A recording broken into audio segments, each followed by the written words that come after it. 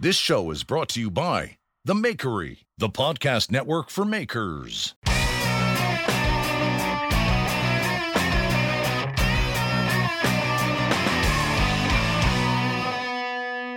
You ready? I'm ready. Listen, welcome to the Full Blast Podcast, and I'm psyched to be talking to my friend Justin Morel of Morel Metalsmiths. But before we talk to Justin, we got to talk to you about our sponsor, Axe Wax. Axe Wax is an all-natural, food-safe wax for your axe, for your hammers, for your steel, for your knives. I just finished up some knives and I threw some Axe Wax on the handles. I love it. It's great, and it's food-safe, and it is nice, especially if you're making culinary stuff, to be able to offer something food safe without any petroleum products in your, in your stuff to your customers. So if you go to axewax.us and put in promo code FULLBLAST10, you get 10% off your order. They're a great company. They've been supporting this podcast, and I'm very grateful to them. Without any further ado, my friend Justin Morel is here. Justin is the president of the New England Blacksmiths up in Massachusetts. He comes from a generational family of blacksmiths, and I love everything that they're doing. Justin, how are you? Doing great. That was a good story. I didn't want to interrupt you.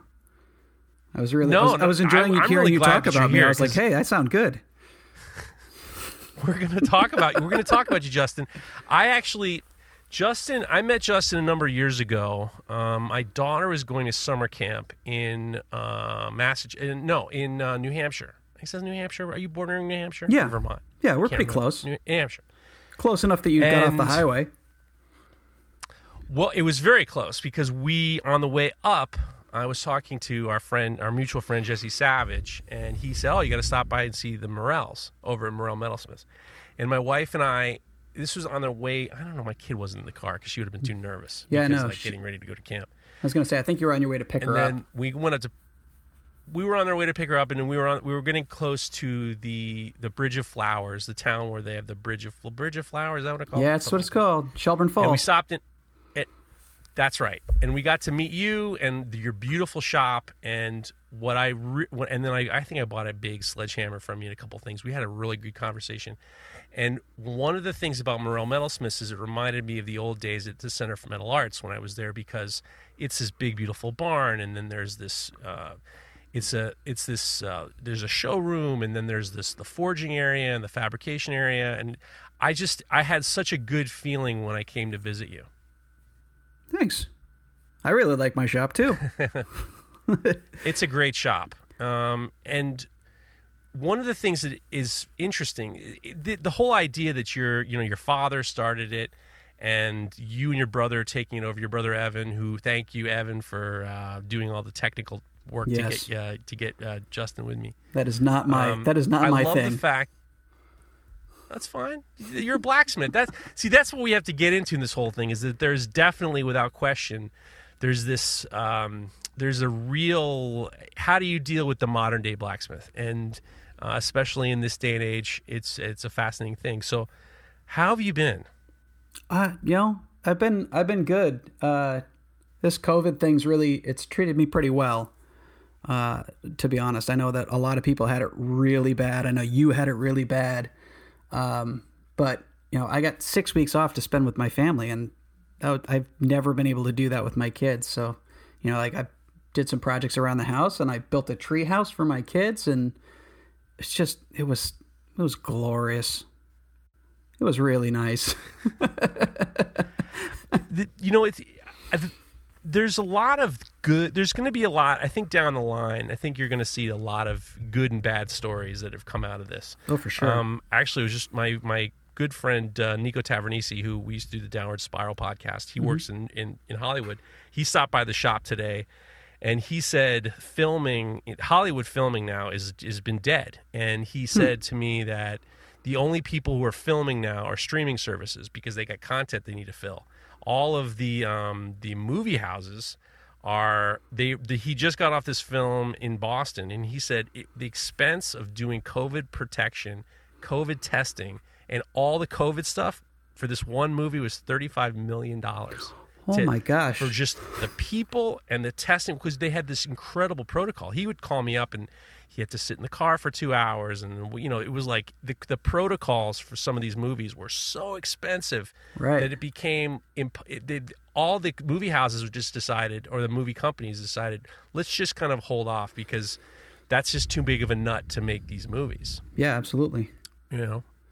Yeah. And I think that guys like you, guys like me, subsequently he ended up saying a lot of movie people appreciated it because it gave them a chance to it was like a forced vacation, but everybody at the same time. It wasn't like you're taking 6 weeks off and then he's taking 6 weeks off. Everyone, at different times, everyone's, taking a break at the same time. And it actually became a lot easier for a lot of these places to these, creative people to kind of like recharge. Yeah. I mean, you find a lot of times when you take time off, you feel bad for taking time off because there's things that you should be doing. And to have it be that, everybody's doing it. Everybody has to have time off. Everybody's got this time off.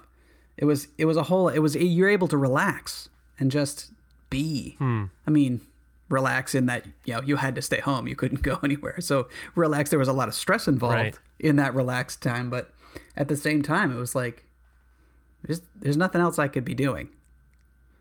And so you guys just like shut the shop down. I did. And to be honest, beginning of 2020, end of 2019, beginning of 2020, we were dead.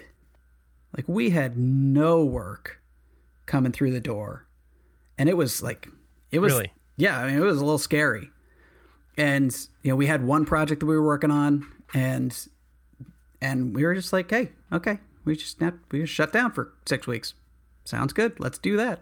Was it because of there wasn't construction? I mean, one of the things that Morel Metalsmiths does is like a traditional blacksmithing, but tons of railings, lots of beautiful railings and stuff that's for new construction. Right.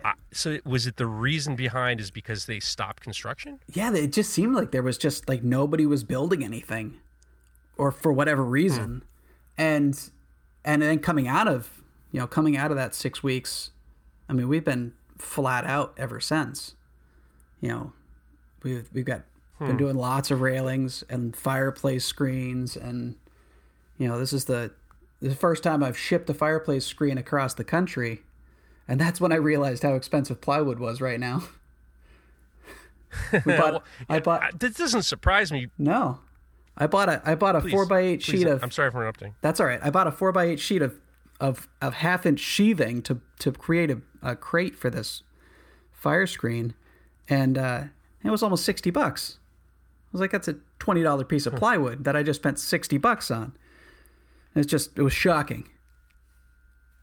So I've been hearing that a lot, and I'm not buying a lot of plywood, so it's not really affecting me at all. But I would imagine only because I love the idea that people were just like roaring back into it, because I know for a fact where I live, the real estate is like such a crazy thing right now because everyone's trying to go and leave these metropolitan areas. Right. And what's happening is the problem is the realtors are running out of listings because they are, as soon as something goes up, it immediately sells, and then obviously people are taking their money and they're buying stuff. So I'm really grateful. It is a great, because for me, which is different from you. I mean, I got out of the lifting over 25 pounds, years ago. I mean, when I was at, Center for Metal Arts, we made railings, and all I was doing was, humping steel all the time and to the saws and, just lifting all the time. Yeah. When I started to do the knife business, never got slow, because people are at home and you're these objects that are very approachable. That's the one thing that makes me. I love traditional ornamental ironwork. I love doing it. I love railings. I even love doing the spacing of railings. I loved punching holes for the pickets. I loved everything about making rails. But it always was just along the lines of, I felt like, I would imagine that if you're in that game, especially when construction stops and the bills still have to be paid, what do you do? Yeah. What do you do? And it was... like I have friends that do more work like in the city. He does a lot of work down in New York, down in Boston, and everything shut down, but all of the contractors that he was working for still wanted him to keep his deadlines. He was like, right. How am I supposed to do that? My shop is closed, But I'm sorry, you were saying? No. You're good. I was at any point, when construction's slowing down, and I know these railing jobs too, they're not quick turnarounds. Mm-mm. And, I know that you have like 3 or 4 people at your shop, your brother and then like 1 or 2 other people. Yeah. Do you have at any point, are you thinking, well, what am I going to do to make sure these people can keep working? Or do you think, well, I know that you also teach classes and the classes are out. Right. So what were you thinking? Were you thinking, well, what are we going to do? Or? Oh, I was thinking, are we going to be here in another 3 months? Because, I'm trying to keep my employee paid and, I'm not able to pay myself at that point because there was just not enough work for that. So, you got to make sure that your employees, that's one of those things when you take on an employee, you take on that responsibility. And so to make sure that he was paid, I wasn't taking a paycheck, which meant that my family wasn't getting paid. And it was getting to the point where I was like, I don't know, am I going to have to, am I folding? Like, what am I doing here? And, thankfully we didn't have to get to that point because we got shut down. And when we opened back up, we were gangbusters. So, thankfully we can move forward. Did you take advantage of any of the PPP loans or anything like yeah, that?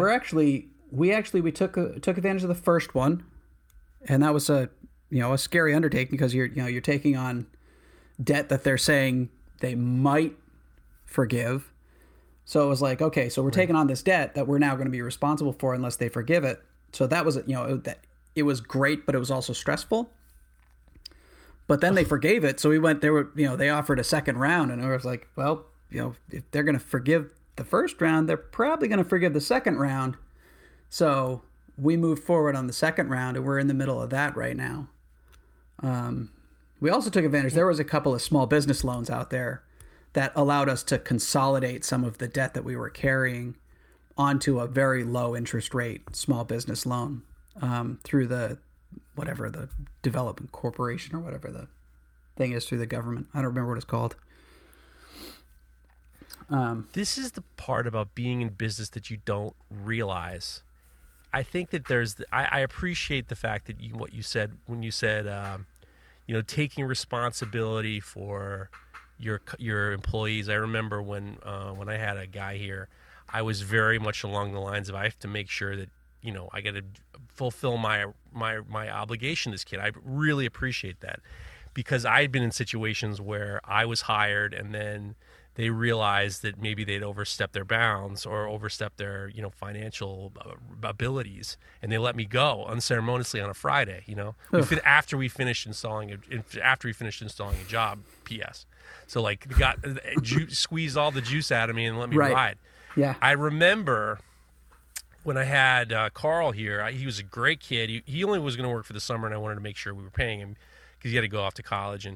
And I remember having to work Saturdays just to kind of make sure that we were paying him and paying for his, paying the government for, his, for unemployment and all that. And I felt the responsibility. There were Saturdays where I was just like, I'm working here for Carl. But at the same time, I was just like, because that's what you do. Right. Yeah. Yeah. I mean, like that, I'm grateful that I only have my brother's family. So it's a different dynamic. Right. It's a different relationship. I still want to make sure he's paid, but cause that keeps him happy and keeps him coming back. But, I only have one employee that I'm responsible for. And I'm like, okay, it's a lower threshold that I have to make sure that I have. But it's still like, you talk about having to pay the government. You think about how much over what you're paying your employee, you're actually paying to the government out of your bank account as well. And it's like, it's a much larger number. And I don't think a lot of people, realize that. Staggering. Yeah. It's staggering. It's staggering to the point where that's why I had to work Saturdays, is because like I had to pay for the government. But when you were talking about your brother Evan and having to, there's an expression in the restaurant business called family holdback, where you like, the all the staff gets the, we don't, or like if you have people that you're very close with and maybe you're a little bit short on food, family holdback means they take the dive, and one of the things, actually talking to a number of restaurateurs, and this is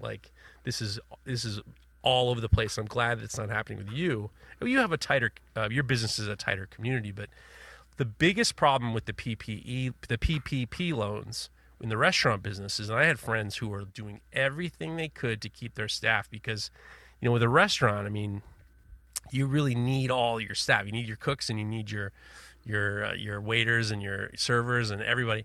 And my one friend, John, was doing everything he could. He felt it was like a badge of courage to make sure that his employees were being paid. And then they all decided, and he was applying for the PPP loans. He was on top of it. He was proud. It was a sense of pride that he was able to keep the restaurant open and pay his guys, his people. Yeah. And then they all started taking unemployment, and then they all started getting that extra stimulus money. And now nobody wants to go back to work. No, nobody. It's cheap. It's better. And this is an industry wide. I was just talking to a friend of mine, Mike, over at Finn and Brew, who is one of the best chefs in the area. This restaurant is the top of the line in this whole area. He can't get cooks. Because they don't want to work.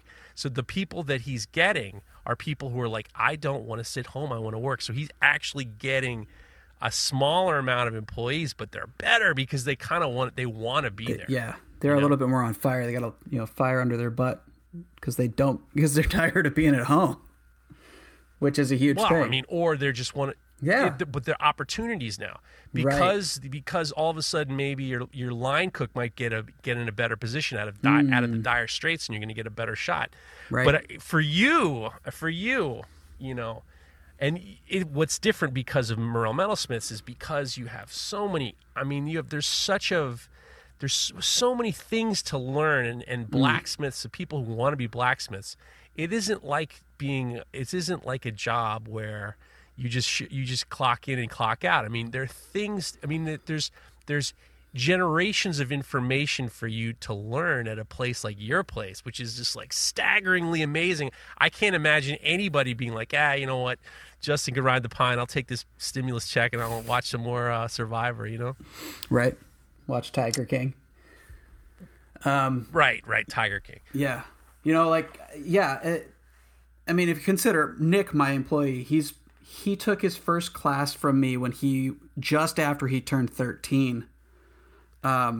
He was a homeschooled kid in the area, and his parents worked it into his curriculum that he would come to the shop. It was like 3 days a week after school.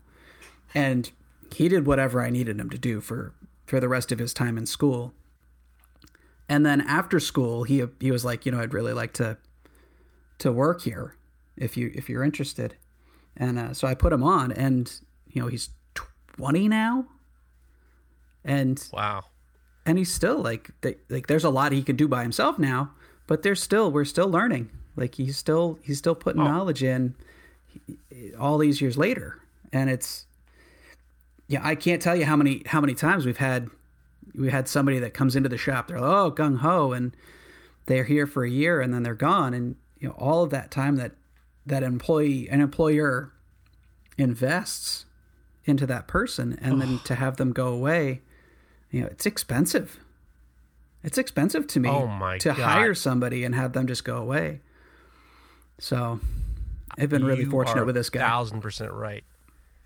When I got the job at the Center for Metal Arts and Ed Mack hired me, I had an art degree, but I was also welding for a while. MIG welding isn't let's be honest. MIG welding. Welding with training wheels?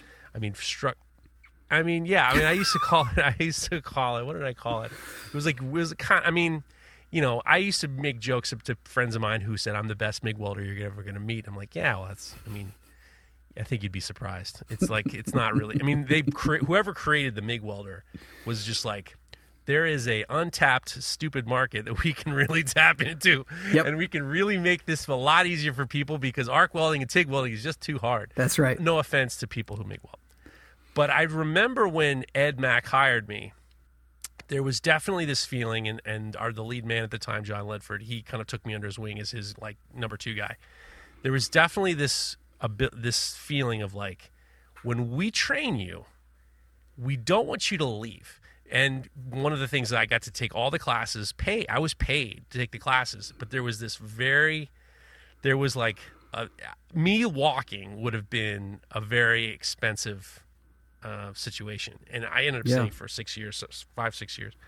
And I think you're 1,000% right, because your guy Nick is like kind of like a young Alex Steele, where he's in there from the beginning and he becomes part of the family. Yeah. And he has a serious interest in learning this stuff, because you have so many you have like 2 generations of blacksmiths, and it's not like guys. Morrell Metalsmiths is not like a garage with a 25-pound little giant. It's this working giant fabrication shop, and it's just like you walk in there and you're just like, there is stuff to be learned.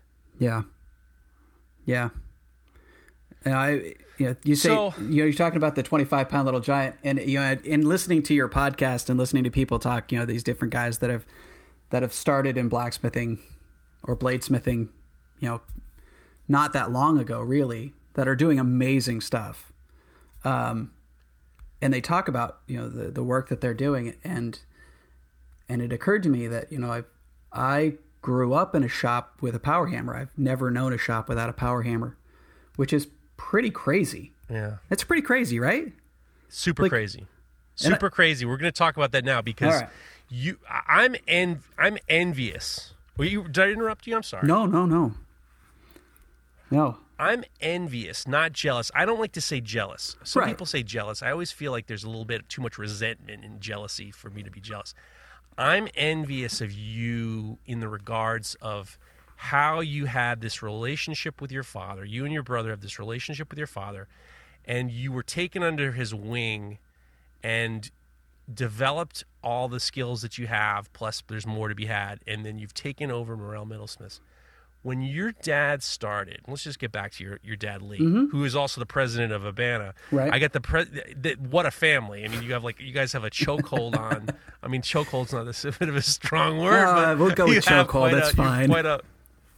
He had a chokehold on the big groups in the United States of blacksmithing. When your dad, how did your dad get into blacksmithing? Oh, so the backstory of Lee Morrell is he grew up on a horse farm in middle Vermont, southern Vermont, and being it was a breeding and training horse farm. His brother was the face of the operation, so to speak. So he did a lot of the training and such, and my dad had to figure out his own place in that. And as a result, he took on the farriering, shoeing horses aspect of that whole. I'm with you. So he started out as a horseshoer, and he had a crazy good business in southern Vermont, right up till 1981, 82. When he was spending more time on his back in bed because his back wouldn't support him anymore than he was working under horses.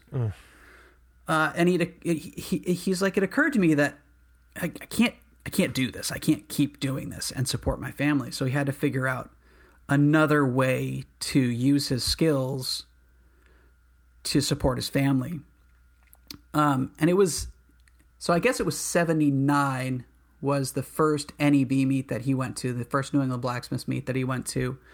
And the horseshoeing community at the time was very cutthroat. Like you didn't share your yes. tricks. You didn't help each other.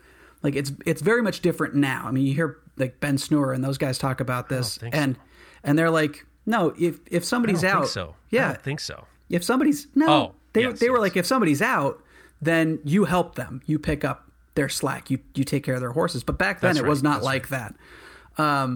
And he went to a New England blacksmith's meet, and there's these guys, like, he talking to Noel Putnam and Dave Court from over in New Hampshire.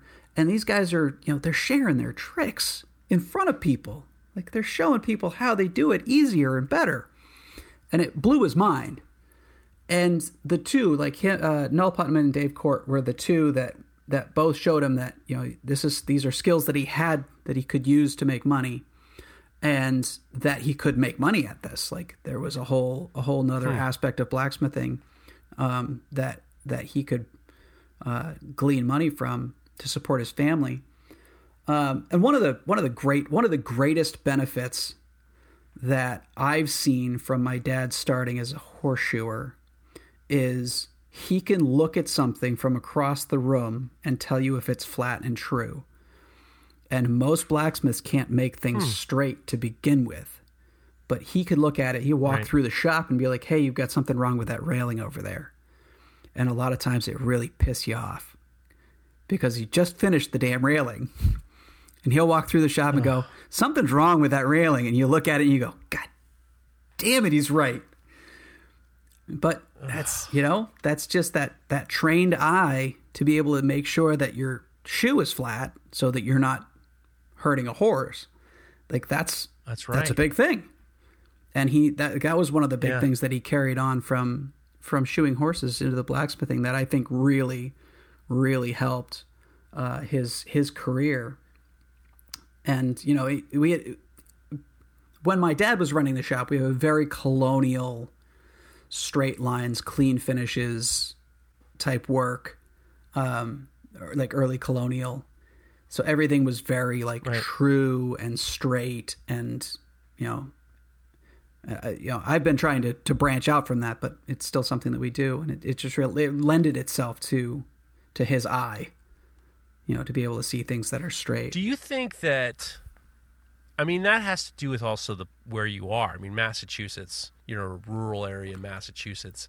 There is more of that style, that colonial style. I mean, that's really, you're in the birthplace of the colonial style. Right. So, it's not a huge surprise. Yeah, that's true. So what were the things that he was doing when he started as a blacksmith? I mean, what do you think he really wanted to do, or what was he doing? His early work was like hooks and hangers and lighting. That was it. And he had a partnership with a guy named Ian Eddy, who is still smithing in Saxons River, Vermont, and doing a great job for himself. And the two of them, they started this business where they were both doing hooks and hangers, and candle chandeliers were really what they were doing, and just doing craft shows at that point, because that was, it was the 80s and everybody was doing craft shows. And everything was light. Everything no longer on your back because you're doing small things. Mm-hmm. Mm-hmm. He did what you did. He was like, I'm going to make everything 25 pounds or less. That is like a giant part of why I like knife making. I'm never lifting I'm never lifting anything over 25 pounds. I'm like, my back feels great. I don't have to lift anything. I've been down that road of those 20-foot lengths of, tubing. And I don't want to do that anymore. No. It's just too much. Every now and then I'll do a job and I'll look at the guys in the shop and I'll go, you know what? We could have been jewelers. We could have done jewelry, and this would be a lot lighter.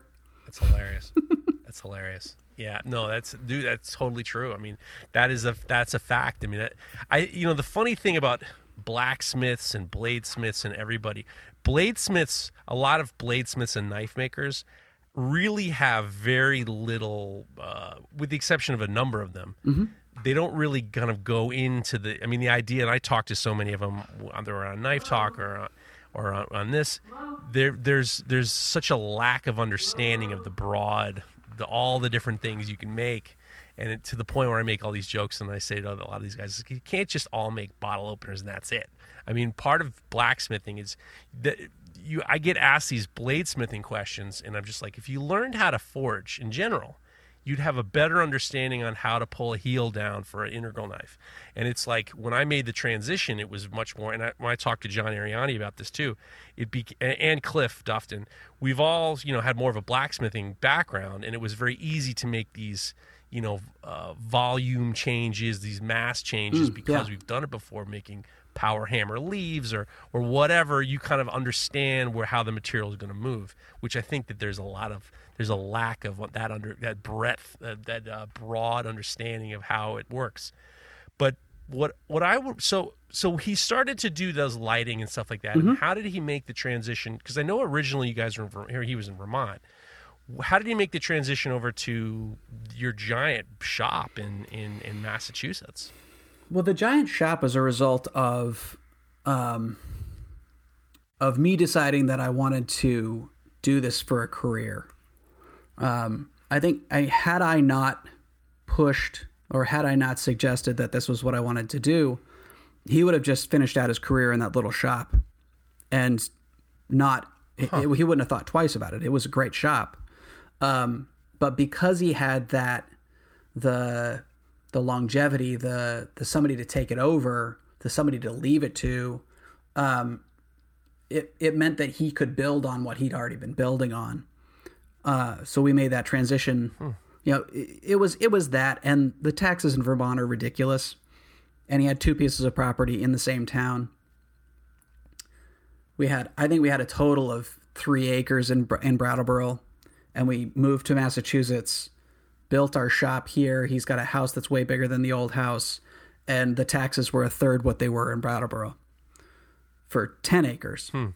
That's crazy. It made that was a huge thing as well. So the having the shop and the house on the same property was a big motivator.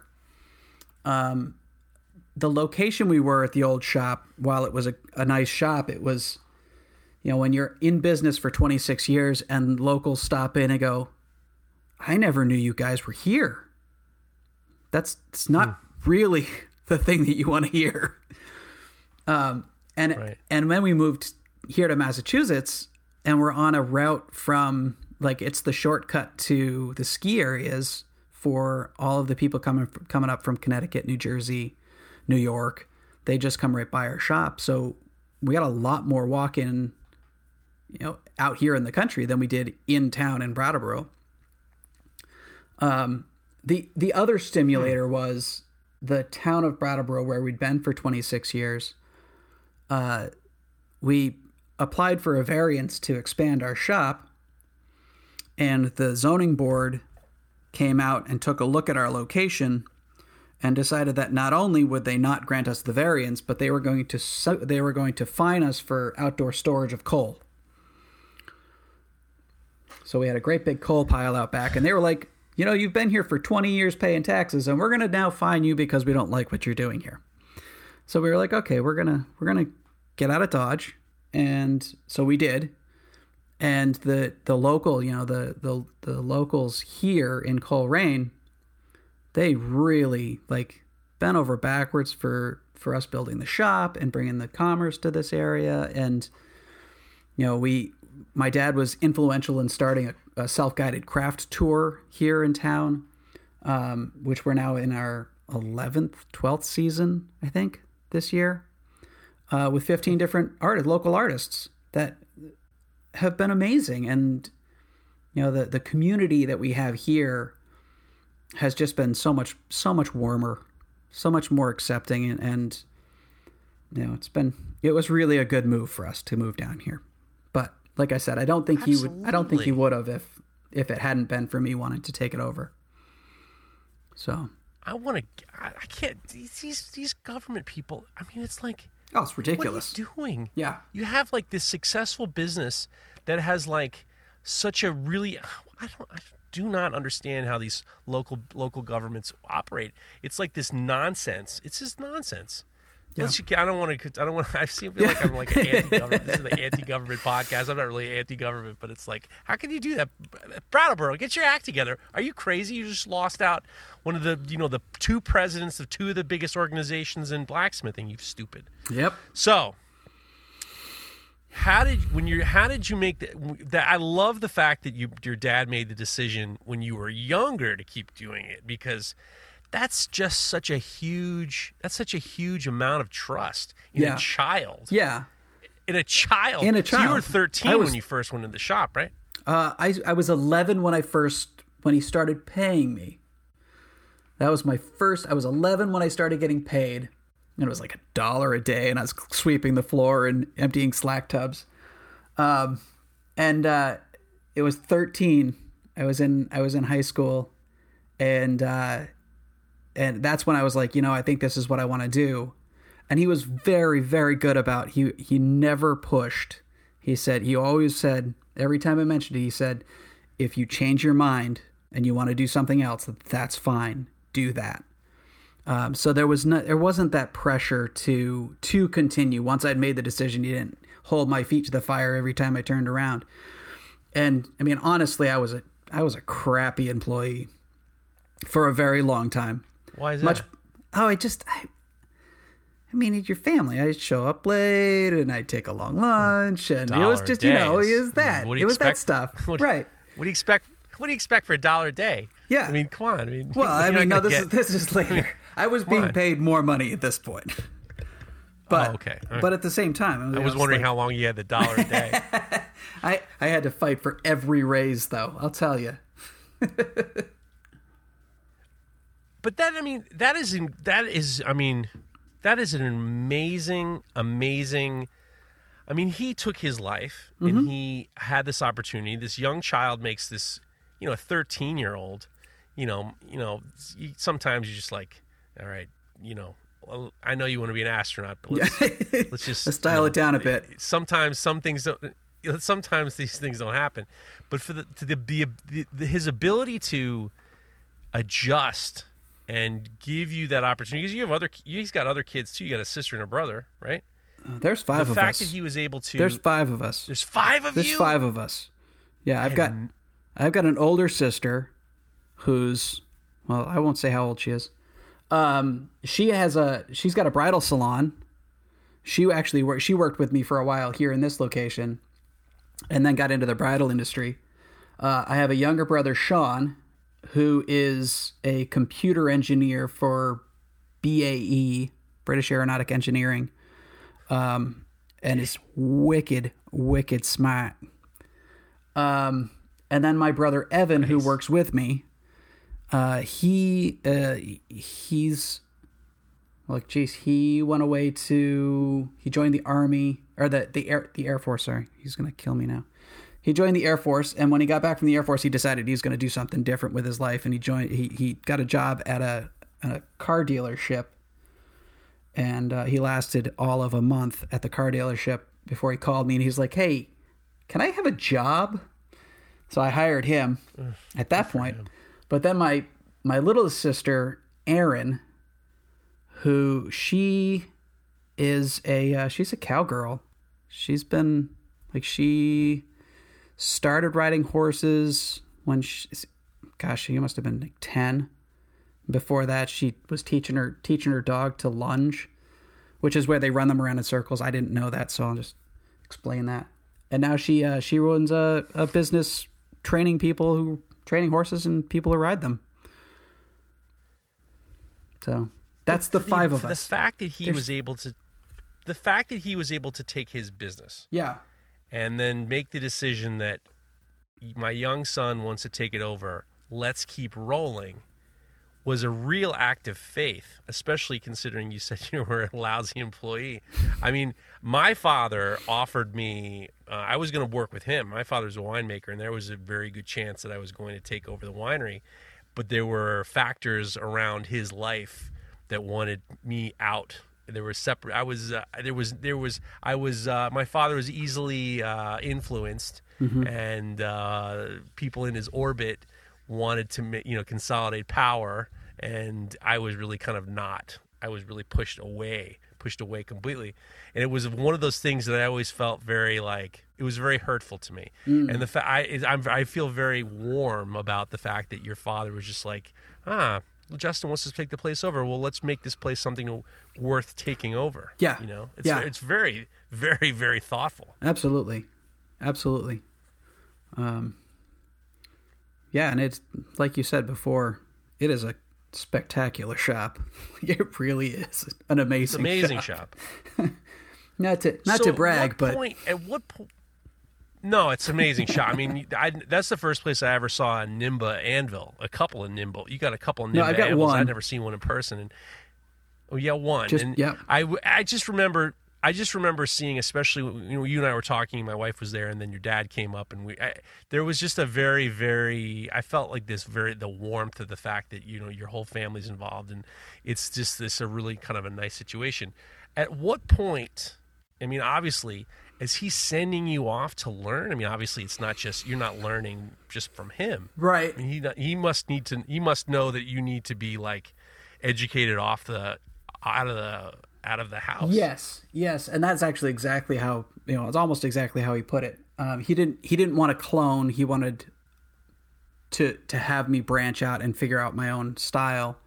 When I was a toddler, well, probably not quite. I was running around at a New England Blacksmith Conference.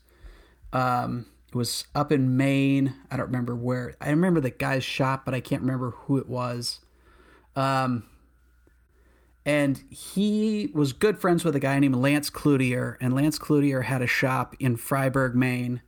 And Lance had a couple of daughters, and he said, "Hey, when our kids are old enough, if they're interested, let's each train one of our children." And fast forward, I was 20, and Lance Cloutier had a shop. He had a shop in Tyler, Texas at the time. He decided to drive to California, got halfway, and turned south, and landed in Tyler, Texas, and started a shop. Just moved to shop there. So I went down there for a couple months, and I worked with him. He had mostly his retail or his wholesale shop was candle lighting and wine racks, and he did a small amount of custom pieces. So while I was down there, I was helping with his wholesale line, and we were building a 10 by 10 rose arbor for his chiropractor. And I know it was his chiropractor because he traded for the job. It's this huge arbor. And here I am. I come down there to help him out with this project, and he's got it halfway finished.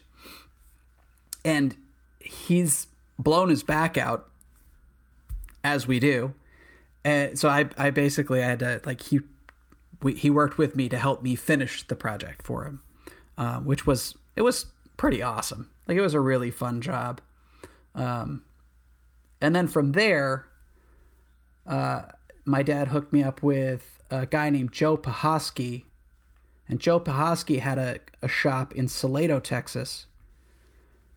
Joe Pahosky's shop was, I want to say it was about half again bigger than the shop that I'm in. So roughly a 4,000 square foot shop, 4,500 square foot shop down in Texas.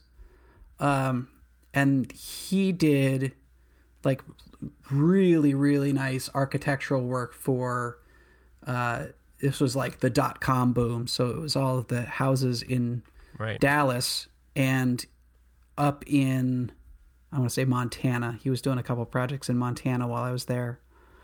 Like the hand textured copper plate, vent covers or hoods for over the range in the kitchen, and massive railings and things like that. That's the type of work that he did, which was so amazing to watch, to be a part of that.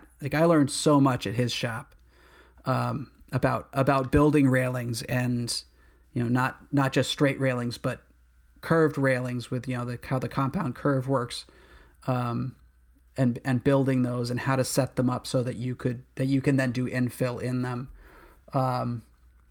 So I got to do a couple projects. But, we did a fitting in Dallas, which was pretty amazing. The construction that was going on in Dallas back in those days was just mind-blowing. It was incredible, the houses that were being built. So, and then there was supposed to be a couple other people that I was supposed to work with, but when I got back from Texas, my grandmother she was diagnosed with cancer, and I helped take care of her, and it stalled the process of me learning, and I never got back. We never jumped back into it after she passed away, but like, it is what it is, you know. I was glad that I had that time. At the same time, the fact that your dad knew, all right, I want my kid to.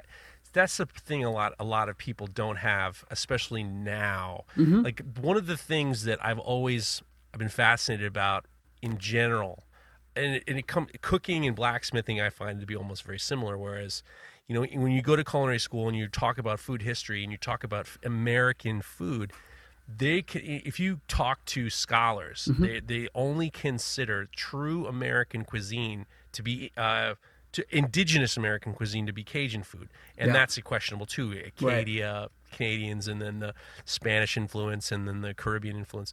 But with one of the things, the difference between Americans and, like, let's say the French or whatever, is with cooking, there's this passing along of information. And what happens is you have this total understanding of cooking because it's been passed along for generations and generations. You know, there are recipes in brasseries and cafes that are hundreds and hundreds of years old that haven't changed. Yeah. With blacksmithing too, and as opposed to the United States, where there isn't that history.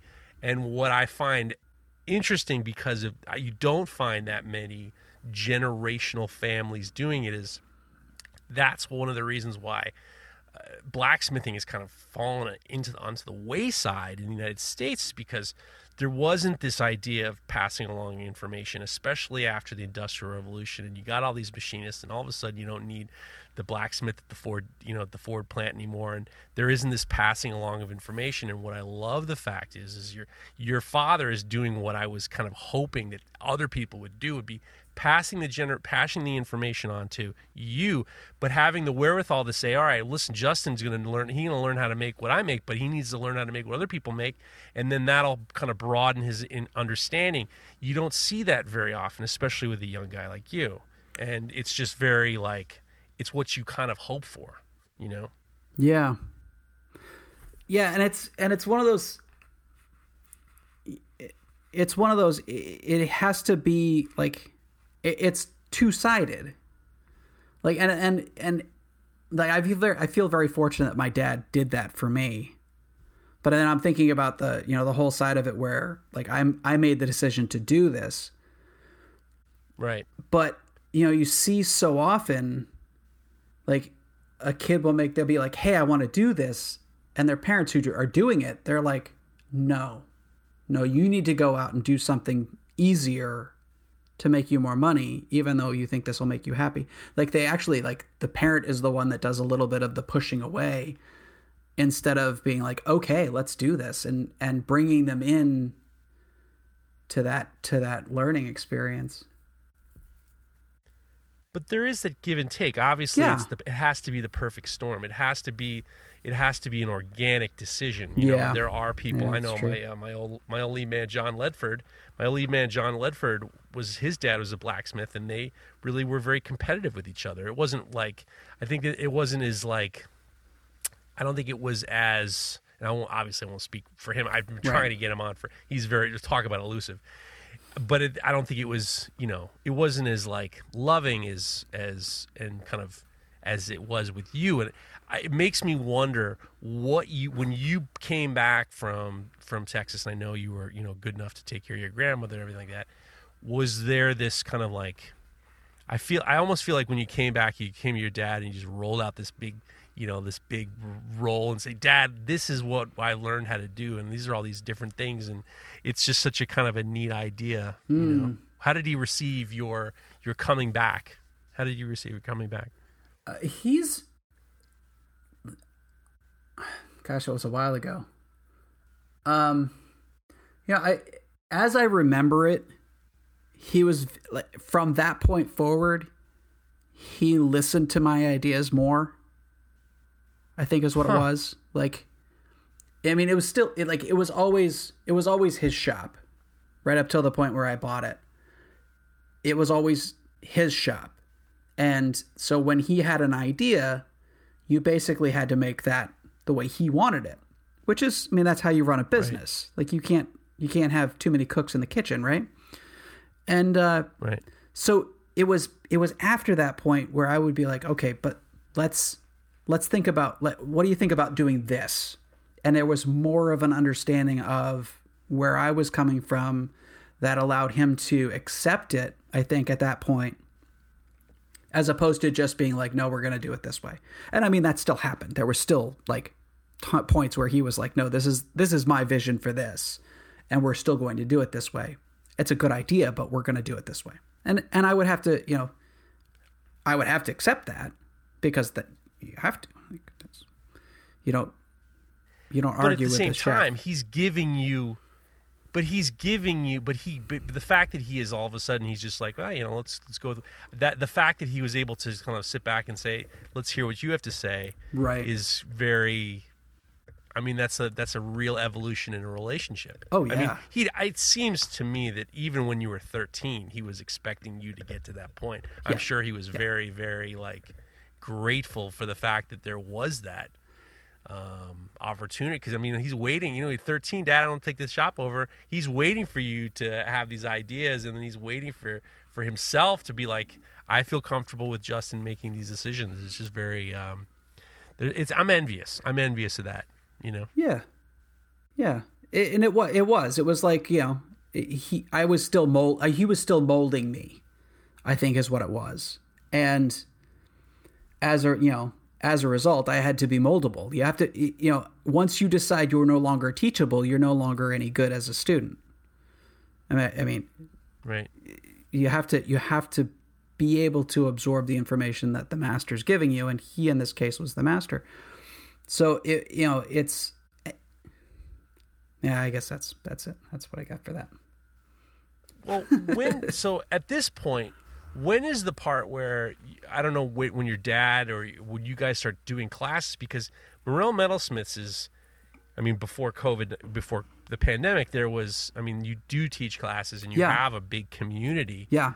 When did you guys start doing classes and stuff? Because that's, once again, I feel like your father had a big influence on that, because he had you, and I'm just making complete speculation here, right? Because you were so interested as a young boy, and all of a sudden it's just like, well, maybe other people be interested. I can think that would be the reason. Yeah, actually, the first class that Morrell Metalsmiths taught, I'm not going to be able to remember the year because I'm horrible with dates, but we were in Brattleboro. I was 18 or 19 at the time, maybe a little younger, 17, 18, 19, somewhere in that range. And just up the road from our old shop is a college. What it used to be there. It's no longer a college anymore. It was called Marlborough College. And Marlborough College was one of those liberal arts colleges where you go and you get an advisor and you pick your degree, you work out all of the things with your advisor, and then you work through your degree. But it's like a name your own story book, the ones where you pick the ending. And a student from up there came through the front door of the shop, and he was like, "Hey, my name's Telman. I'm studying Mongolian shamanship at Marlborough College. And Mongolian shamans were blacksmiths, and I'd like to learn blacksmithing. Is that something, do you guys teach? Have you ever taught? Would you be interested in teaching?" And, Telman was, at the time, when he walked in the door the first time, I think he had 4 eyebrow rings, the one through the bridge of the nose, a great big one through the sacrum of his nose, and a couple of lip rings. And so he's got metal all over his face, all over the face, I'm like, no, I don't think. And I'm at this point, when he walks in the door, I'm pretending I don't speak English. Exactly. And he goes, my dad and he work out. He's like, okay, if you go back, you find 2 more people to do a class. This is what it's going to cost. And that was that. And Telman, just before he left, he looked at my dad and he said, both of us, because we were both standing there. And he goes, and he gestures to his face. He's like, is this going to be a problem? You know? And I kind of chuckled and I went, it's not going to be a problem for me, but the first time that nose ring heats up and bounces against your upper lip, it's going to be a problem for you. And when he shut up for class, he didn't have any metal in his face when he shut up for class. You know what? God bless your dad for like seeing this maniac and not, just like closing the door and pretending to, speak a different language. Right. I mean, and as a result, like I taught a 6-week class. It was him, Tellman, and it was a young lady who was doing timber framing, and her boyfriend who was doing finished he was doing not finished carpentry. He was doing like furniture, woodwork furniture, and those two wanted to work out making tools, and he wanted to make, Lord knows, I don't remember exactly what he ended up making a hanger for his didgeridoo. Oh my God. Which it came out pretty good.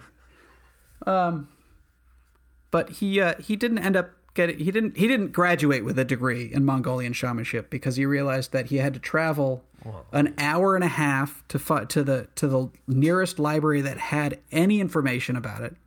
He had to translate it from Mongolian to English in order to study it. He was like, this is ridiculous. And he found a different degree to do. Yeah. I was like, okay, that tracks. I mean, that is Mongolian shamanship seems like, that seems like a real, very specific thing. I would imagine it would be very like, you got to come up with that in like some sort of like drug fever in order to figure that major out. I don't think that is like, I can't see that being on like the list. You got to be in like some sort of fever. Yeah, right. So the class is working out, and you decide to really kind of like do more of it. Or? Well, at that point, it was a slow startup. So that class happened, and then I went away to Texas, and then I came back, and it was shortly after that we started. It was like 4 or 5 students at a time. I think it was 4 students at a time in Brattleboro, and this 6-week class, and my dad was doing as well. He was doing a welding class out of that around that same time. And that was really the start of it. And it was so hit or miss. We just like, we got a lot of people in this list. Let's throw together a class, see who can come. And then just before the pandemic, it was like we were doing, I think, 9 one-day classes a year and 5 beginner 6-week classes. And we were up to, we were doing, it was 10 students per one-day class with 2 instructors. And then the 6-week class, we were doing 8 students with 2 instructors.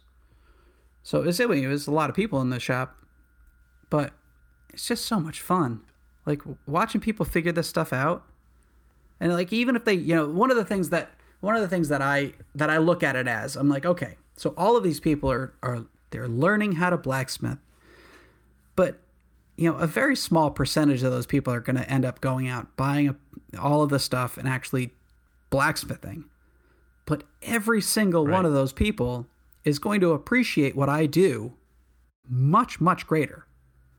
You're actually, I look at the one-day class as more of I'm educating the public as to what blacksmithing is, so that when they look at something that a blacksmith makes, they don't go, well, why does it cost so much? They know why it costs so much, right? And that's a huge thing. And I really. And then when speaking of places, I'm going to give a shout out. Is that all right? You please. Okay, good. I'm going to give a shout out. So when my brother was really when my brother just came on and he was really kind of pushing to be a part of the shop and learn more, one of the first things that I did was I sent him up to the New England School of Metalwork, and he took their intermediate class. I mean, I knew he knew how to do most of the stuff, but just having somebody else get their hands on him and teach him a little bit, he had so much fun. And they do such a good job up there. I think, you know, I think that, you know, I am a huge proponent of the school because, I mean, obviously, I fell into luck by working at the Center for Metal Arts. I had no idea, you know, and I think that, you know, the Center for Metal Arts now and New England School of Metalwork, they're just, I mean, you can't get better education. Or Morel Metalsmiths, you're going to real metal shops, right? And you're going to working with skilled instructors. You just can't learn the finesse that it takes. Like there's just feeling too. There's feeling how the steel hits, feeling how it feels through the hammer into your hand. There's so much tiny finesse things that you can't learn on YouTube. And it's just we pump them up as often as possible. So the New England School of Metalwork, I mean, I know that they've changed some. They're having the pandemic was real hard on them. Oh yeah, and I know that they're trying to do classes more. And you know, obviously, there's hammer-ins are like, you know, you can't have hammer-ins anymore, or you couldn't. Right. You know, I think that they're trying to figure something out. Well, the New York group had their first one over at Ashokan this last weekend. Like they all got together. So it's happening. It's happening. That's right. They're coming back. That's right. No, it's good. It's you know, I think that one of the interesting things to me, especially on Knife Talk, we just did we hosted the Damasteel Chef Knife Invitational because they normally have it, and basically it's like, you know, 20 or 30 knife makers that they ask to make chef knives from Damasteel, which is like stainless Damascus made from Sweden. Mm-hmm. And because they normally do it in Chicago, they obviously couldn't do it. They created this virtual space, and this virtual event, and it was free, and you know you had booths, but you know you would go from place to place, right? And it was an amazing way. And I was thinking about you, and I was thinking about Abana, I was thinking about these hammer-ins because there's such a global reach to blacksmithing. I mean, we talk to blacksmiths and bladesmiths from all over Europe, all over Australia, all over, I mean, from the Philippines, knife makers from the Philippines, all this. And it just seemed like this really great way to connect. Because when I joined Abana a long time ago, when there was really like, you know, a few thousand members, and there wasn't really a way, and this is just on the cusp of Facebook, there wasn't really a way to connect with other people.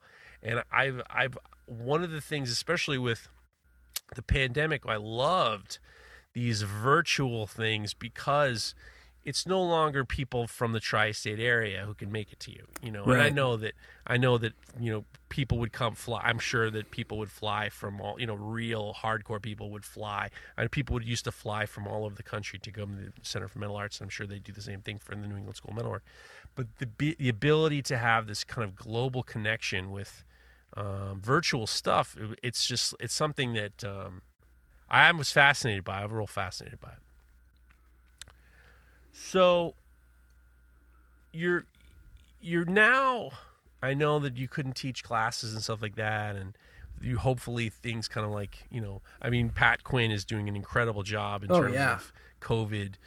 Super impressed with what he's doing. Protection. He and I talked about it, but at the same time, it's like his kind of like his clean regime is, you know, the COVID protocols he's put in place has been real impressive, and I'm under the impression the same thing's going on at the New England School of Metalwork.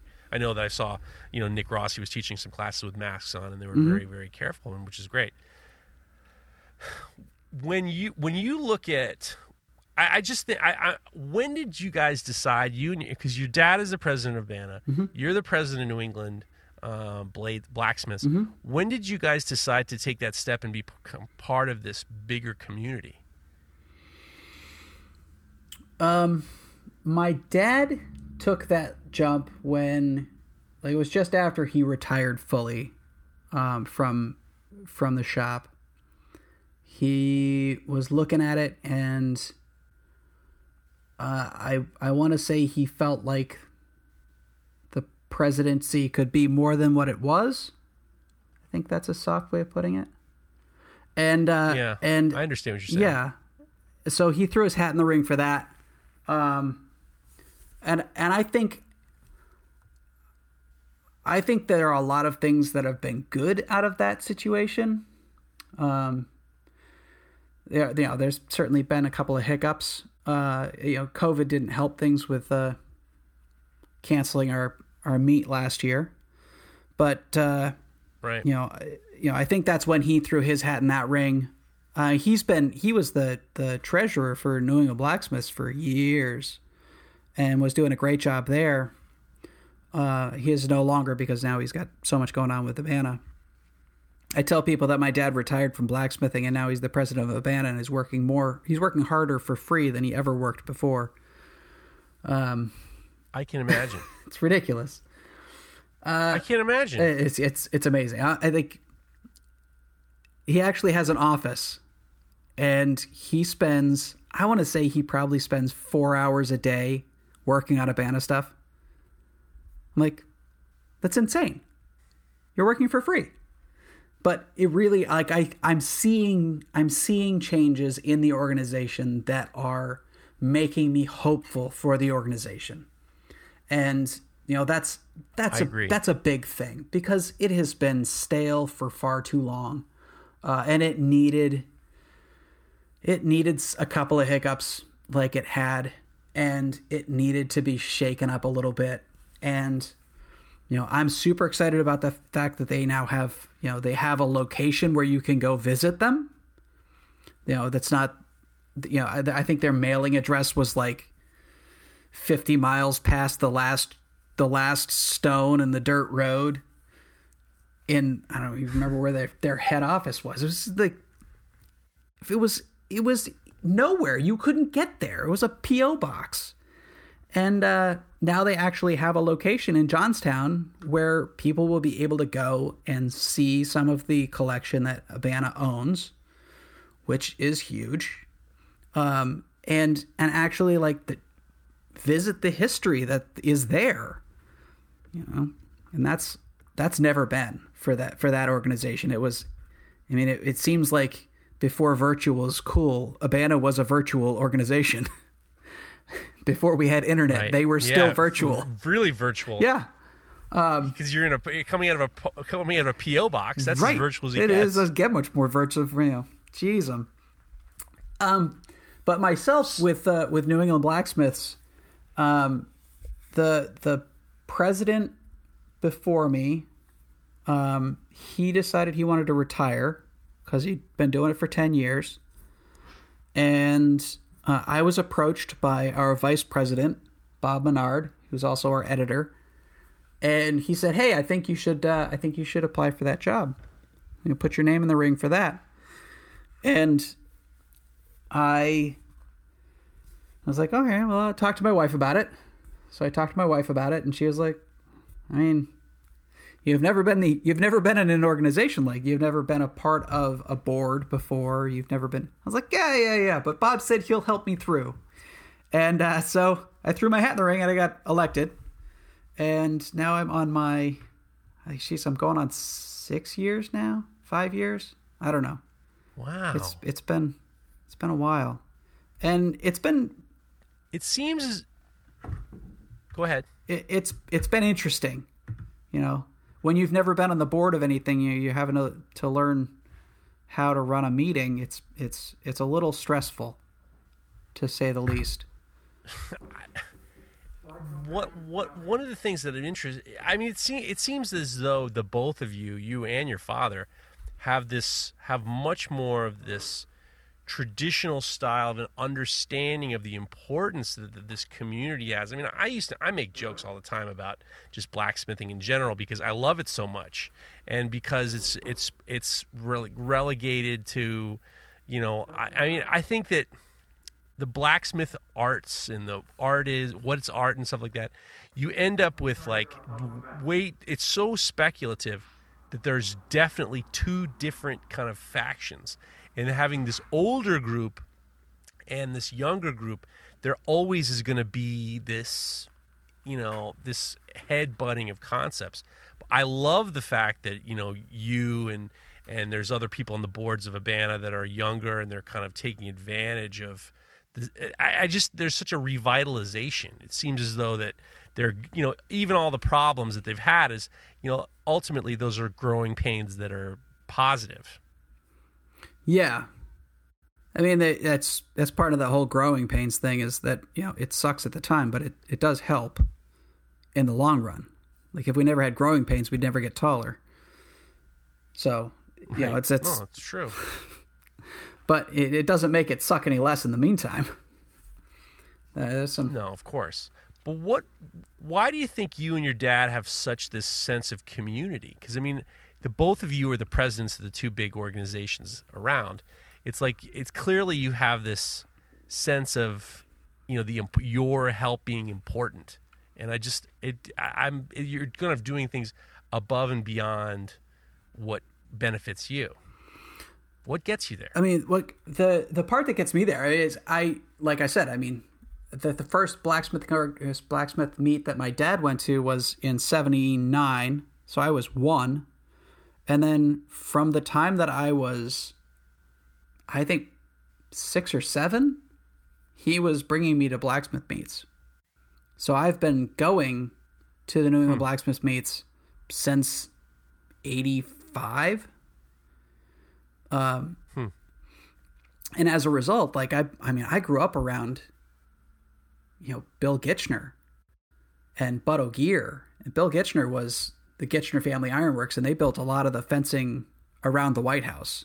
Like, that was one of their big claims to fame. But they did huge amounts of ironwork all over the country. And Bud O'Gear was another one of our members, and he was the master tool and die maker for GM. And like, the stories these guys tell, and I grew up around these guys. Like, these guys are legends, and there I was, just snot-nosed brat, didn't know any better. So, like, I think that you feel that sense of community because it really is the community. Like, that's, if we don't help each other out, then nobody else is gonna. So how do we, I mean, those two people and what they've done, it's extraordinary. How do we lose sight of all of it now to the point where we don't, I mean, what drives me crazy is there's such a loss of information. And what I love about social media is you're showing people things that can be done when whoever you're looking at, you're seeing stuff that can be relearned, and it's like, it's almost as if like all this information was buried. Because, I mean, we don't really know. I mean, most knife makers or blacksmiths don't really do a lot of railings. They don't really understand what it takes in order to do these big jobs, nor what is it going to take to bring it back. It's too hard of a question. That's a big question. That's a big question. Well, I mean but I mean, it seems as though that's what you and your dad are trying to do. I mean, all I can think of is what you and your dad are trying to do is very altruistic. It is, but I'm not trying to teach people how to do the big things. I'm trying to teach them how to pay attention to the little things. Does that make sense? Like, it doesn't matter. Yes, it doesn't matter how 100%. It doesn't matter that you're doing a 500 feet of railing or whatever. You have to pay attention to that little spot, because if you don't pay attention to that little spot, the whole thing's going to be wrong, or the whole thing's not going to look right. You have to, like, I'm not, I guess I'm, you say, how do you teach people how to do all these great big things? It's like, well, I teach them how to do this little thing, and I teach them how to do this little thing. And then eventually they can put all of those little things together. They have the toolbox to then pull from and build the big thing. So I don't necessarily mean teach them. Right. I mean more along the lines of how do we keep the information alive? How do you keep the information alive? Because, like, nowadays, what I love about social media is you see people who are doing things that you've probably not seen before. I'm wearing a Fire Forge shirt right now. You're right. Looking at Peter Braspinix, yeah, and what he's been able to, his ability to take old school concepts, and then turn it into these modern versions of what it's extraordinary. It's mind blowing. You guys like that, you see this stuff, and you're just like, how can we do more? I have such a love of this craft, and we're just, I feel like we're just touching the surface. Yeah. Most people are touching the surface in regards to what can be done. Yeah. I love the fact that you and your dad are trying to keep this alive. You're taking it upon yourself to do that. Yeah. Chase, now I'm feeling overwhelmed. Thanks. Oh, I mean, listen. How many families have two presidents in the, who are, with the same last name? I mean, this is like, we're talking about the Roosevelts here. I mean, I just think that I think that it clearly you guys have some sort of like underlying, responsibility. Obviously, I was asked to be a member. I'll tell you a funny story. So when I moved to the town that I'm in, it was one of these towns that was not doing well, big drug town. And then somebody in the government said, hey, if we try to kind of make this an artist community, then we can kind of like get artists come up, and when artists come up, they bring culture, and then when they bring culture, then they bring business, and they try to legislate this, artist community in this town. So when we moved up here, I had heard that there was this big artist community, so I wanted to like get involved with the organization. And they were just a bunch of old geezers. Mm-hmm. I used to make jokes saying this is a very inside joke, but there's a school in Manhattan called the Parsons School of Design, and I used to meet all these old retired Parsons School of Design teachers, and they were all just like insufferable. So I would just say that this organization in my town was just filled with old Parsons School of Design teachers who were just like want their hands held. So when I had the opportunity to, apply to be in a show, they were just like very dismissive of me. I mean, obviously I was new, and I was new to this town, and who did I think I am? I didn't pay my dues, and I was just like, screw these people. And then I found a space in town. It was this beautiful, there was this weird, beautiful hallway in this, it was in this theater. It was a very narrow hallway, and they would do these shows where they'd put these paintings against the wall, but you couldn't. It was so narrow you couldn't back up to look at it. And I thought, how could you activate this show? And I had this idea to make actually make kind of sculpture, kind of popping out and back. So when you saw the work down the hallway, all this stuff was kind of undulating back and forth. The work was the way that I put the work up. And I just had this idea. I was just like, let's activate this space so when you walk through it, it has some kind of meaning. And I ended up finding, 18 other artists who had been like, thrown away from this organization. And then it was the most successful show that had ever come through the theater, and it was actually used in some grant proposals for the city, and then all of a sudden this organization, this artist guild, contacted me, and they immediately, without being a member, I basically gave them the middle finger to them. I was like, you don't need me, I don't need you either, and they nominated me to be the president.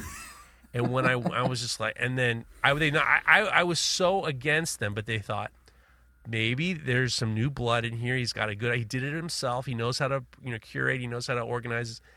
So I went to the first meeting, and the former president was the one who had nominated me. And I went to one meeting. I'm listening to these people, and I had to stand up, and I relinquished my nomination in front of all these people. I can't do it.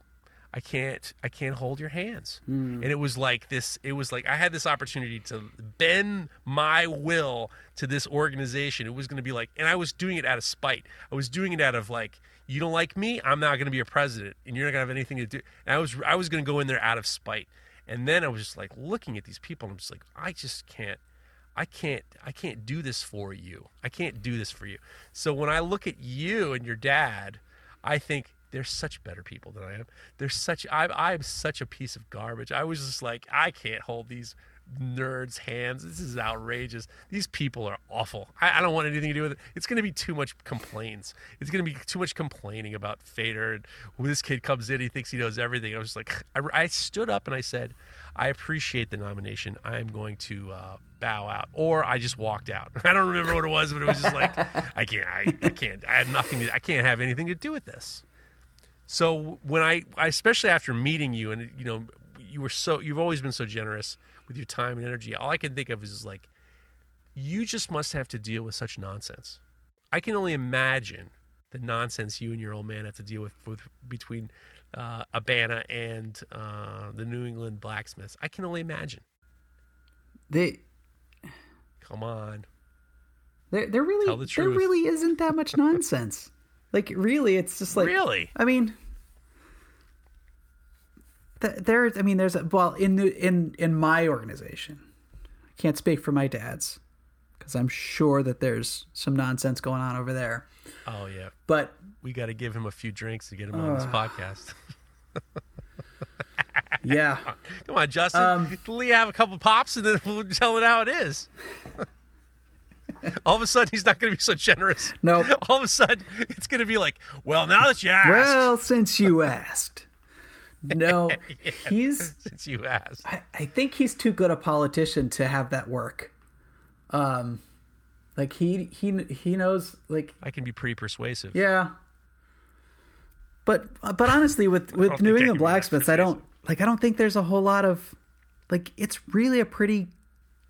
There was years ago, but that's because the president had a chokehold on the organization, and they wouldn't let anybody do anything. And that it just wasn't that there was a time in all organizations when that's the thing. But nowadays, like, we've got a pretty active board, and I've got a great vice president. He does everything. I don't have to do anything. Bob Menard's a good dude. He's incredible. Bob Menard's. I tell you, I want to break Bob Menard's chops a little bit. Mm-hmm. Bob Menard listens to listens to Knife Talk, and he'll send me some. I want to. Number one, I have to make an admission. I have to make an admission and an apology. And before this episode airs, I will have fixed my issue. My issue is I'm not good at paying bills. And I'm not good at it. So instead of I became a member. After I met you, I became a member of the New England Blacksmiths. I got the swag. I got the Morel Metalsmith swag, which I love. And then I joined the NEB. And then I lapsed, I guess. And all of a sudden, in my DMs, Bob Menard, the vice president, used to do these, like, he would make a joke about something that I had said and then slip in, by the way, hey, I notice you haven't paid your bill. I notice you haven't paid your bill. You upped your membership. Is everything okay? And then I'd be like, yeah, everything's okay. I'm just not good at paying bills. Oh boy. And then I think he did it again. I think he gave me, you know what you should do? You should pay your membership fees, or I'll leave you alone. But it was hilarious because I was just like, Bob, I'll pay up, so I'm going to apologize to you and Bob. I give Bob a lot of credit because he went out of his way to remind me that I am a terrible, terrible member. And before this is up, I will renew my membership for sure. All right, that sounds good. I promise you should, because we're gonna have a meet in a hammer and meet up at our location in Brentwood, New Hampshire, in September. And it's gonna be pretty epic. So, you should up your membership and come to the meet. Because if you haven't... I would suggest all the listeners of this podcast join the NEB. Oh, absolutely. Because they do send out lots of newsletters, and it's really kind of a neat operation. So here's the question I have for you. The president of the NEB obviously can't speak to your dad. We got to get him on. We got to get a few pops in him, and we got to loosen him up a little bit. I think he's pretty loose, I'm sure. But, I mean, a couple pops ain't going to hurt. It wouldn't hurt. Let's say you have all the money that you need to do what you want within reason. We're not talking like millions and millions and millions. We're talking about how would you change, what would you add to the New England Blacksmiths to help you in terms of bringing blacksmithing to the modern day? What would you do? Within reason, I don't think we can do this within reason, but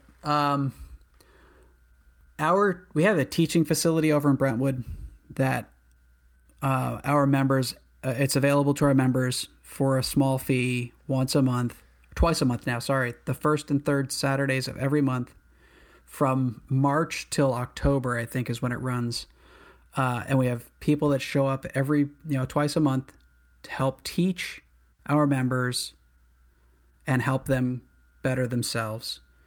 I think I would expand our teaching center. And,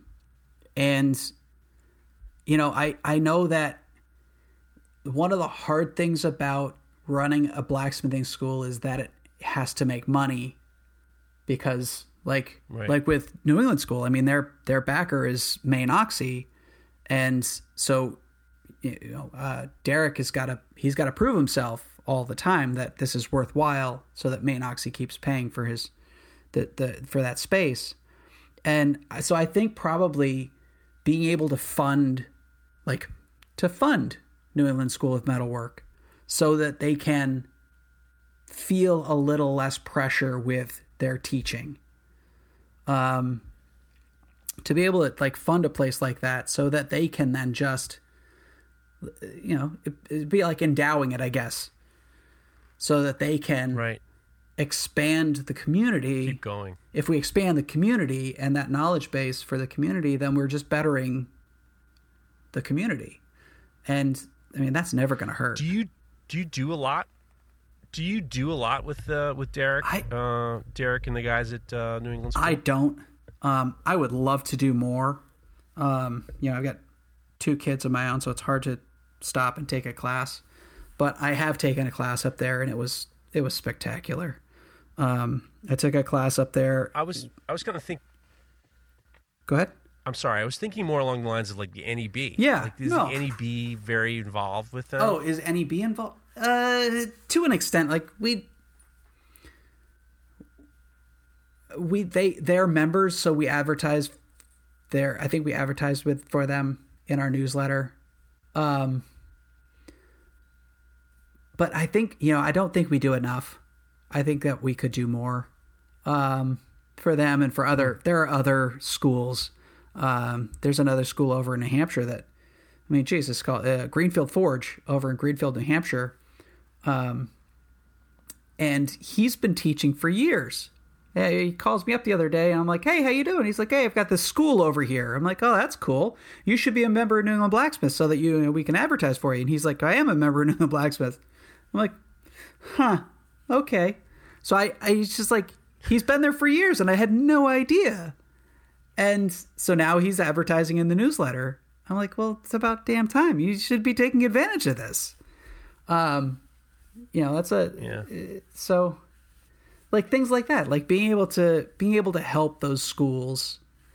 I'd love to be able to expand our scholarship, because we have a scholarship that's pretty decent. I mean, we do a couple people $500 a year to take classes, and I think it could be better. I think we could do more with that if we had more money. So what are the things you want to do in order to make more? I mean, what are some of what's your game plan? I know that you have some plans you're going to hatch. What's next for the New England School of New England Blacksmiths? What's next for you got something going on. We're working on expanding and growing our meets and the draw for our meets. I mean, our meets 5 years ago, like a spring meet to be like 90 people, a fall meet to be like 55 people. And in the past years, the last meet that I held at this shop was a fall meet, and we had 155 people here. And so we're growing in that regard. And this meet in September at Brentwood is going to be, like I said, it's going to be epic. I think there's going to be lots of people there. And we do an iron in the hat that is just over the top. What's that? What's an iron in the hat? So iron in the hat is everybody can bring something to donate. All of the people that are doing tailgate sales have to donate something. And it's set up the entire weekend. You buy tickets and you put it in the cup for the thing that you want. And then every cup is drawn, and whoever wins that cup gets the thing. And this fall meet, excellent. But this fall meet is going to be like, I have been donated from one of my former students. He donated back a coal forge, a blower, and a leg vise that Morel Metalsmiths is adding an anvil to, and Judson Yagi, who's another blacksmith up in northern Vermont, is donating a set of tongs that he makes. So we've got a full forge that's going to be with one cup for this fall meet. So somebody's going to walk away with an entire shop out of this meet. That's amazing. It's going to be incredible. I'm so excited about it. That's amazing. Yeah. And we our young demographic for our group is growing steadily, and it's just so inspiring to see these kids that show up every meet, and they are just thirsty to learn more about this. And it's so awesome to watch them progress year to year and meet to meet, and to see them just like the stuff that they're doing is just mind-blowing. Like the way they're progressing and the amount of knowledge that they've gleaned, and it's so cool to watch these kids. Like, I think that's why I teach. I love like my student, like Nick, who works with me now, like to watch him. Like, he did this class for the first time when he was 13, and he was just like, this is amazing. And then he just stuck with it. Yeah. And he stuck with it. And now he's doing blades on the side, and he's got a full shop kicking around. Like, he's bought himself a 2x72, and he's got himself a welder and a propane forge, and like he's got his whole shop. But he's got his 2x72 here, so we're all using it together, which is amazing. And just like watching these kids learn and just take off. Like, I had so many young kids that have taken my class that are just like, this is it. Like, their eyes get big and they're so excited about it. And it's just so inspiring to watch them and be like, yeah, come back whenever you want. I'll share more knowledge with you, because it's just, you deserve it. You deserve to have this knowledge because you are so excited about it. And it's just, I love that. I love that part of this whole thing. Like, it just, I can imagine. There is something to be said about like having this transformation of material. Yeah. It is just manipulation of mass, but to me, it's always more along the lines of it's this inner discipline that manifests itself out into a visual object. Like, I'm convinced that, blacksmithing's changed my life, and to the point where it gave me discipline that I really use as a analogy for life. Like, I'm constantly thinking about, when you put something in the forge, before you put it in the forge, you know what you're going to do. When you pull it out of the forge, you know what you're going to do. You know that there are these steps that you have to follow in order to get what you want done in a way you want done. Obviously, it can't be the perfect all the time, but even after you learn from that. But it's changed the way I process everything in terms of being very, very. Probably the reason why I am as organized as I am now later in life is because true blacksmithing, you need to be organized. You can't flop around. Yeah. You can flop around just to fool around. Right. But if you have a specific thing in mind, you have to be extraordinarily organized in order to make it to the end. That's why I love blacksmithing as much as I do. Yeah. Yeah, you really, and not just discipline till the end, but you have to be able to see the process through from the beginning to the end, so that you could, otherwise you get halfway through and you're like, oh, should have done this first, and then you have to start over. There's that whole like, it's focused, but it's also being able to project out so that right, ahead of time what steps you have to do, which is why you wake up in the middle of the night and you're like, oh, that's how I should do that. You have that right moment where you sit up and your wife's like, what the hell's wrong? It's just, yeah, it's an amazing art form. It's just like, it is extraordinary. Yeah. Yeah. I love telling my students, it's just like working with clay. Like, it moves just like clay, only it's 2,000 degrees. and you can't go back. Sometimes you just can't go back. Sometimes you just can't go back. You can't smash it back into a ball. I'm sorry. A lot of time, that's the one thing. I used to always say the similarities between blacksmithing and ceramics are very similar. Clay is very similar, except for the fact that you can't, a lot of times, you only will go in one direction, which actually makes it a little bit more, there's an excitement to it. Right. I mean, it's exciting with the fact that there's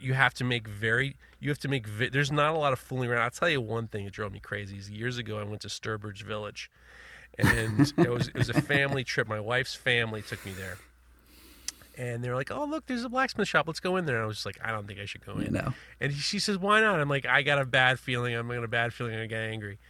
And their guy was there, and it wasn't my friend. It wasn't Lucky. It wasn't Lucky Nail Blacksmith. It was somebody I did not know, and I'd never seen this guy before.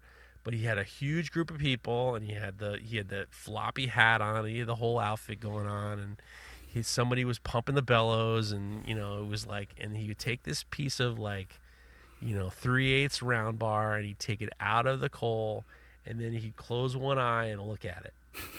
And then he'd look at it, and then he'd put it back in.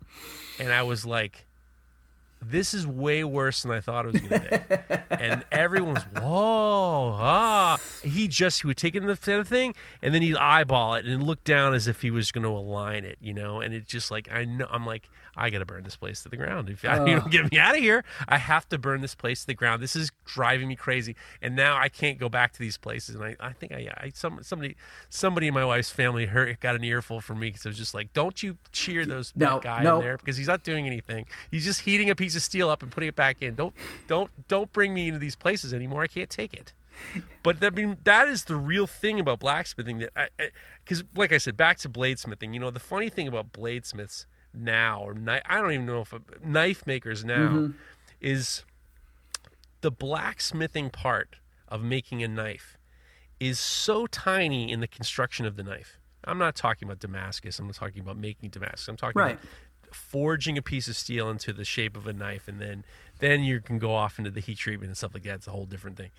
A lot of these guys are extraordinarily good at just making knives. They have no experience doing tapers or scrolls or forging other things, and it's like you get these questions, and it's like I think I'd heard Nick Rossi put a quote up from Peter Ross saying, if you can't make, you need to make, in order to be a bladesmith, you really need to know how to be a blacksmith, and you need to know how to forge scrolls and tapers and really traditional things, and kind of to get an understanding of how metal moves. And it was really spoke to me, because my experience was being a blacksmith first, and then back when I was at the Center for Metal Arts, there was no talk of ever doing Damascus. There was no talk about doing knives, and we hated it when people asked us if we made swords, because we're just like, this isn't LARPing. This is we're making railings and doing real stuff. We're not fooling around with this knife business. Yeah. But there's this lack of willingness to understand that, if you learn how to do even just making leaves on a power hammer, right, that's making a knife. Yeah.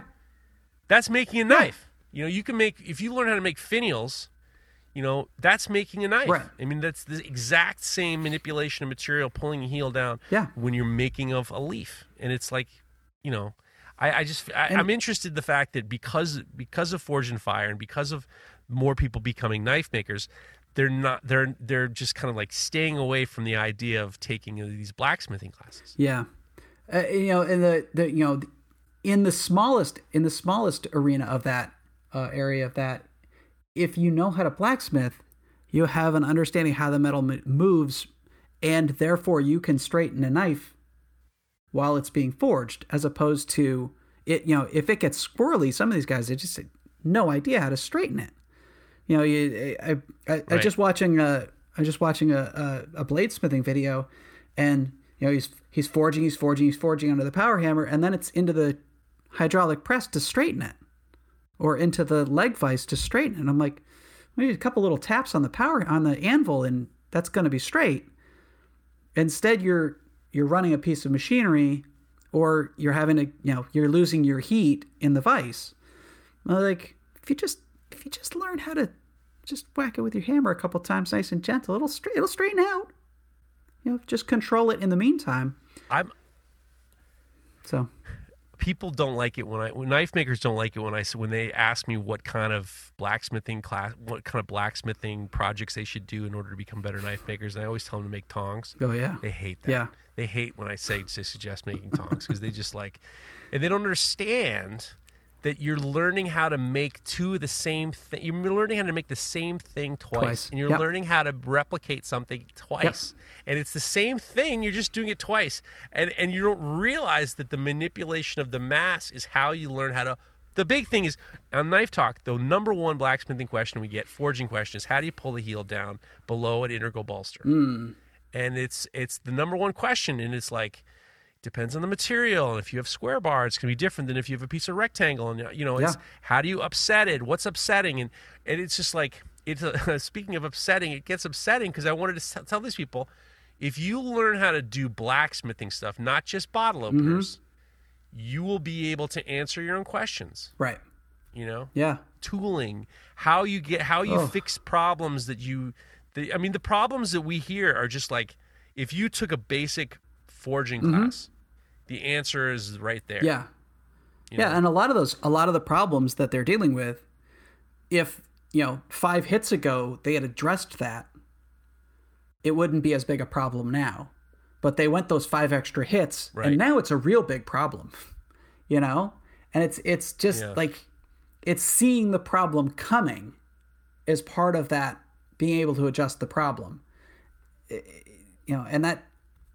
If you never figure out how to address the problem, you're never going to see it coming. It's one of those. It's weird chicken and egg thing, right? Well, there's still a lot of hope. Hope is there's too much hope with a lot of people. If I hit it 5 more times, I hope it'll work. Never does. I hope I didn't forge it too thin. I hope I didn't. Hope is everyone's a little bit too. There's a little bit too much hope going around. Yeah. And if you just take some blacksmithing classes, you would have to depend on hope a lot less. Hope sucks, and that's the reason why making tongs is so great because if they're right. Yeah. Because they have to be the same. Yep. And all of a sudden, it trains you making a pair of tongs. It's training you how to. Look at the same thing, making it twice, and then if there's a problem, you adjust both to work well together. It gets me a little crazy because there's a little bit too. I'm interested in what you have to say about Forged and Fire. I have a love-hate relationship with Forged and Fire, and the hate comes from people asking me if I've been on Forged and Fire. The love comes from the fact that people have something to look at on TV that shows forging. Because there's normally, Jesse James did welding back in the day, but there's never been another show where you actually see somebody forging. Right. And I for that reason, I know it drove up. Jesse Savage tells me all the time how Forged and Fire drove up the costs of anvils up the wazoo. Well, but at the same time, it's like, go ahead. Do you know what else it did?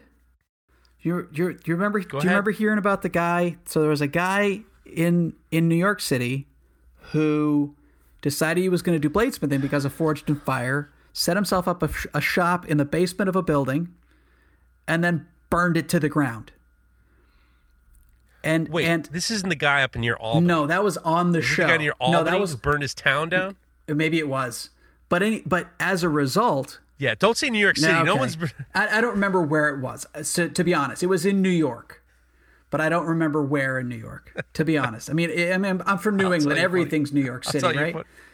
I'll tell you a funny story. The only reason why I know it was in Albany is because everyone called to see if it was me. Okay, so as a result of that, fire, liability insurance for a building, as a business.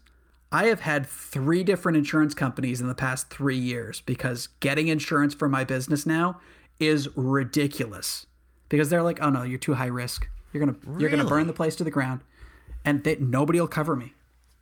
And I've been around for a long time. We've never had a fire, really, but nobody wants to look at me anymore. Thanks, Fortune and Fire. Or that guy anyway. It wasn't Fortune and Fire. You really attribute that to that? It was immediately after that happened. You really attribute to that guy? I do. Because it was immediately after that all of a sudden, like, all of the Hartford group stopped covering people, and all these other, they all just dropped us. And I was like, oh, so one guy burns, it's like, because it was a big thing, everybody heard about it. And all of a sudden it was there was more risk. But, so I might have made a joke. I might have made a joke that it was Mike Cataldo. Our buddy, he listens to the podcast, Aggressive Metalworks. He's the man.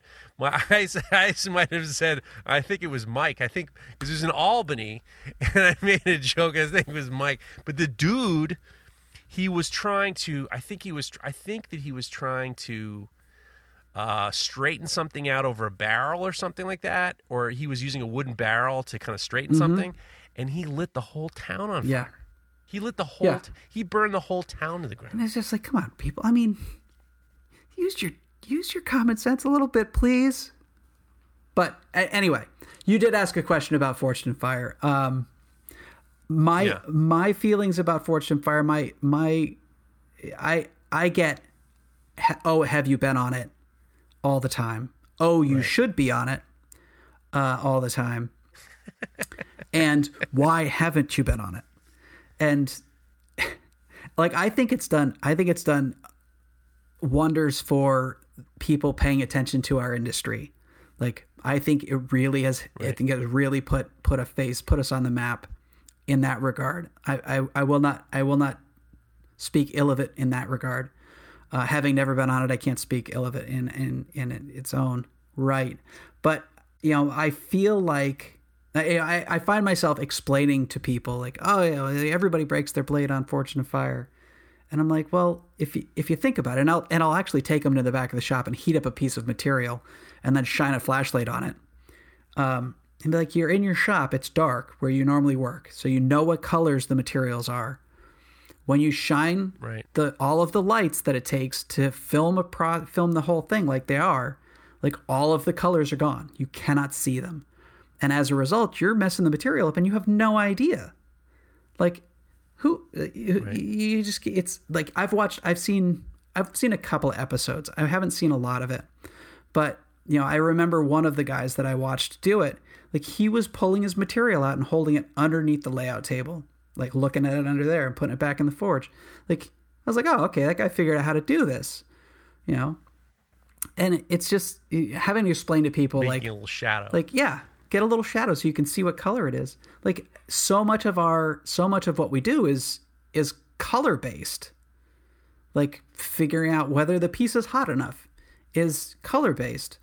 And so that, this whole show being in the bright sun, being the lights of the studio, they're setting you up to break your blade, as far as I'm concerned. But then I've got a friend up in northern Vermont who's a bladesmith. I asked him, I was like, have you considered it? And this was shortly after the Claymore debacle, where what's the guy's the cutter guy, the It Will Kill guy, I can't remember his name. Anyway, where he Doug Marcaida, where he baseball bat swung the Claymore and wrapped it around the pig. And my buddy was like, I'm not gonna base my career on him swinging the thing wrong. Like, I'm not gonna, one swing, that guy's career is like, that's, how do you come back from that? And it wasn't his fault. Like, Doug Marcaida swung that sword wrong. You watch it over and over again. If you got instant replay, it's called YouTube. He swung that sword wrong. And as a result, it failed. It wasn't the blade's fault. So anyway, that's very interesting. So, because I've actually heard from a friend who was on, who told me that, like, he swung something that I made, and it was like, it was all over the place. He's like, this was not my issue. I've heard something before, but regardless, I had, speaking of color, I was, when Ben Snur was on, he sent me a message. He said, I have my worst nightmare happen when I was on Forge and Fire. And in my mind, like all I could think of was like, hey, he must have been doing it outside. He's like, they had us doing it outside with cold forges, no tools, outside. And all I could think of is in the sun. I was just like, I don't think that there is a worse nightmare than having to forge out in the sun with no shade. I'm not done. Can't happen. Nope. It doesn't exist. Nope. It's just not the way it's supposed to be. So, no. But at the same time, it's good that people see people doing it. You know what I mean? Yeah. But I do love following blacksmiths and bladesmiths and hoping that, I know that Pat Quinn and I'm hoping that the New England School, really kind of like jumps back from COVID and kind of really creates something. And especially you guys, obviously, I'm a fan of you and your whole family. I had, last time I was there, we would have been back last summer when I took my kid, and obviously the camp was canceled. Right. And it was very sad because I was just like, am I going to miss the Morels? Because I had a good time with your brother the last time I was up. Oh, that's right. It was just, I appreciate what you and your whole family have done for the industry, because it's much more giving to a community that needs being given to. Because I always feel like it's such a tenuous thing. And I was talking to Chris Cash, and Chris Cash said to me, he's like, why do you give everybody trouble for making bottle openers? And I said, because if you think that this is it, we're never gonna come back. If you think it's all bottle openers, we're never gonna come back.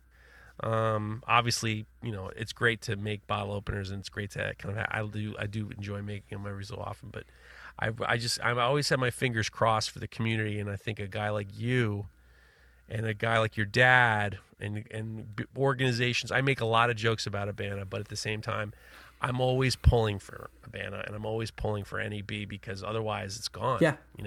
I agree. Yeah, no, I feel the same way about Abana. I'm like, it really, like, it had something, it was really, really good back in the first several years of it happening. And they had some great meets, and they had some great demonstrators, and there was a lot of good energy.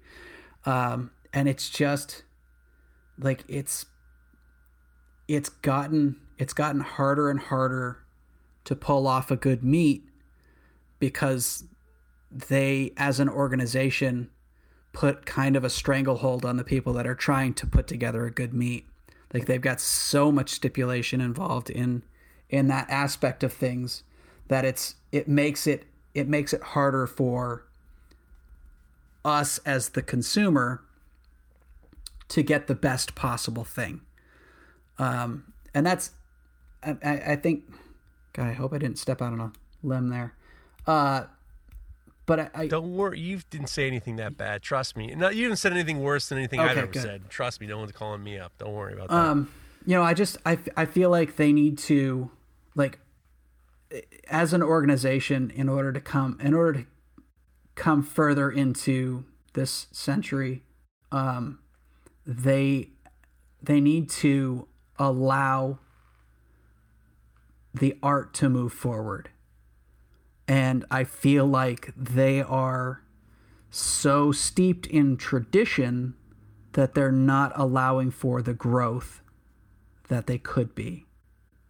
And I think that they're working towards that. I'll throw them a bone. I really do think that they are all pushing for bettering the organization in that regard, and helping it grow itself, because they really, like, there have been past presidents that just strangled that organization. And I feel like, I feel like it's going to be good moving forward. I feel like, they are listening to a wider demographic now than they ever have.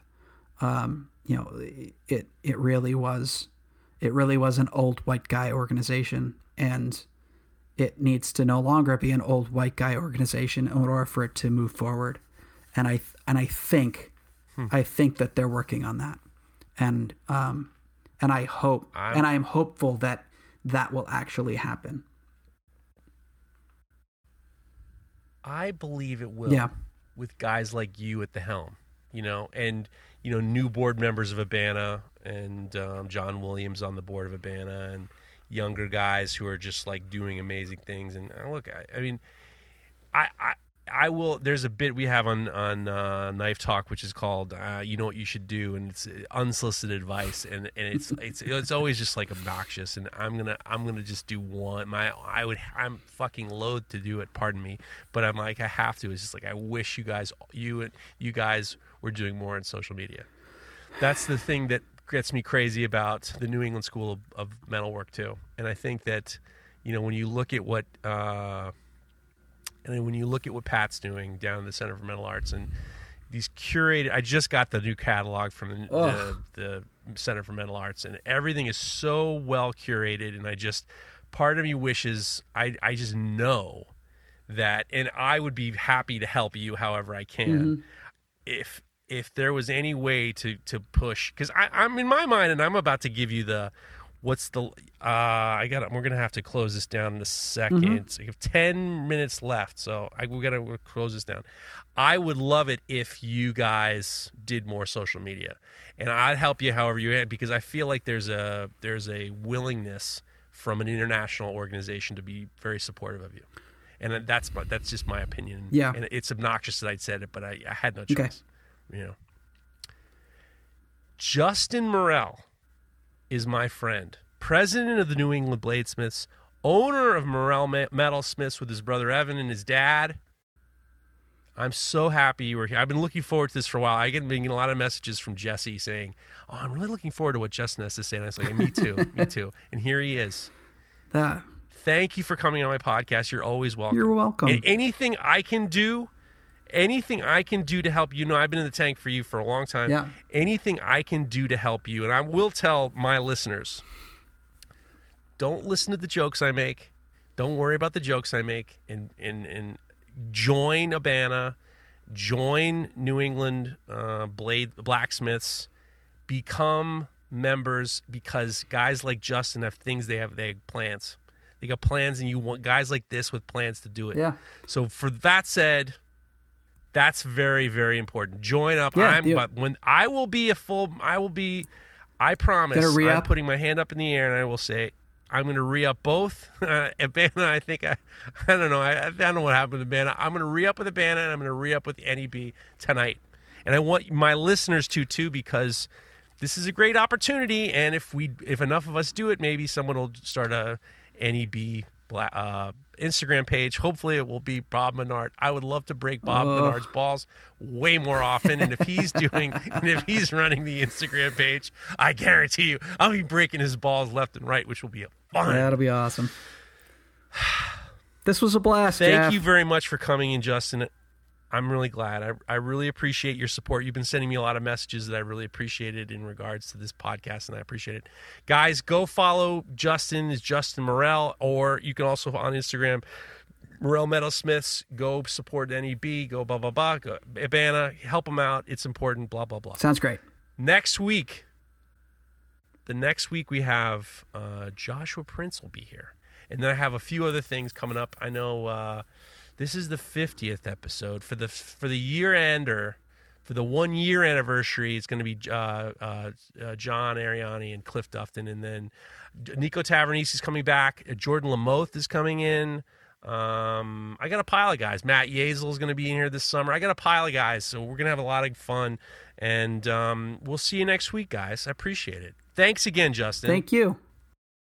The Full Blast podcast is proudly sponsored by Axe Wax, an all-natural, food-safe wax for coating your handles. It can be used on your axes, your knives, or even on your boots, with the full confidence that Axe Wax is safe and durable. Furthermore, if you use the promo code FULLBLAST10, you will get a special 10% discount on your order. So go to axewax.us and get yourself some of the most luxurious wax for waxing your axe. If you like this show, take a look at our other shows made for makers just like you at www.makery.network.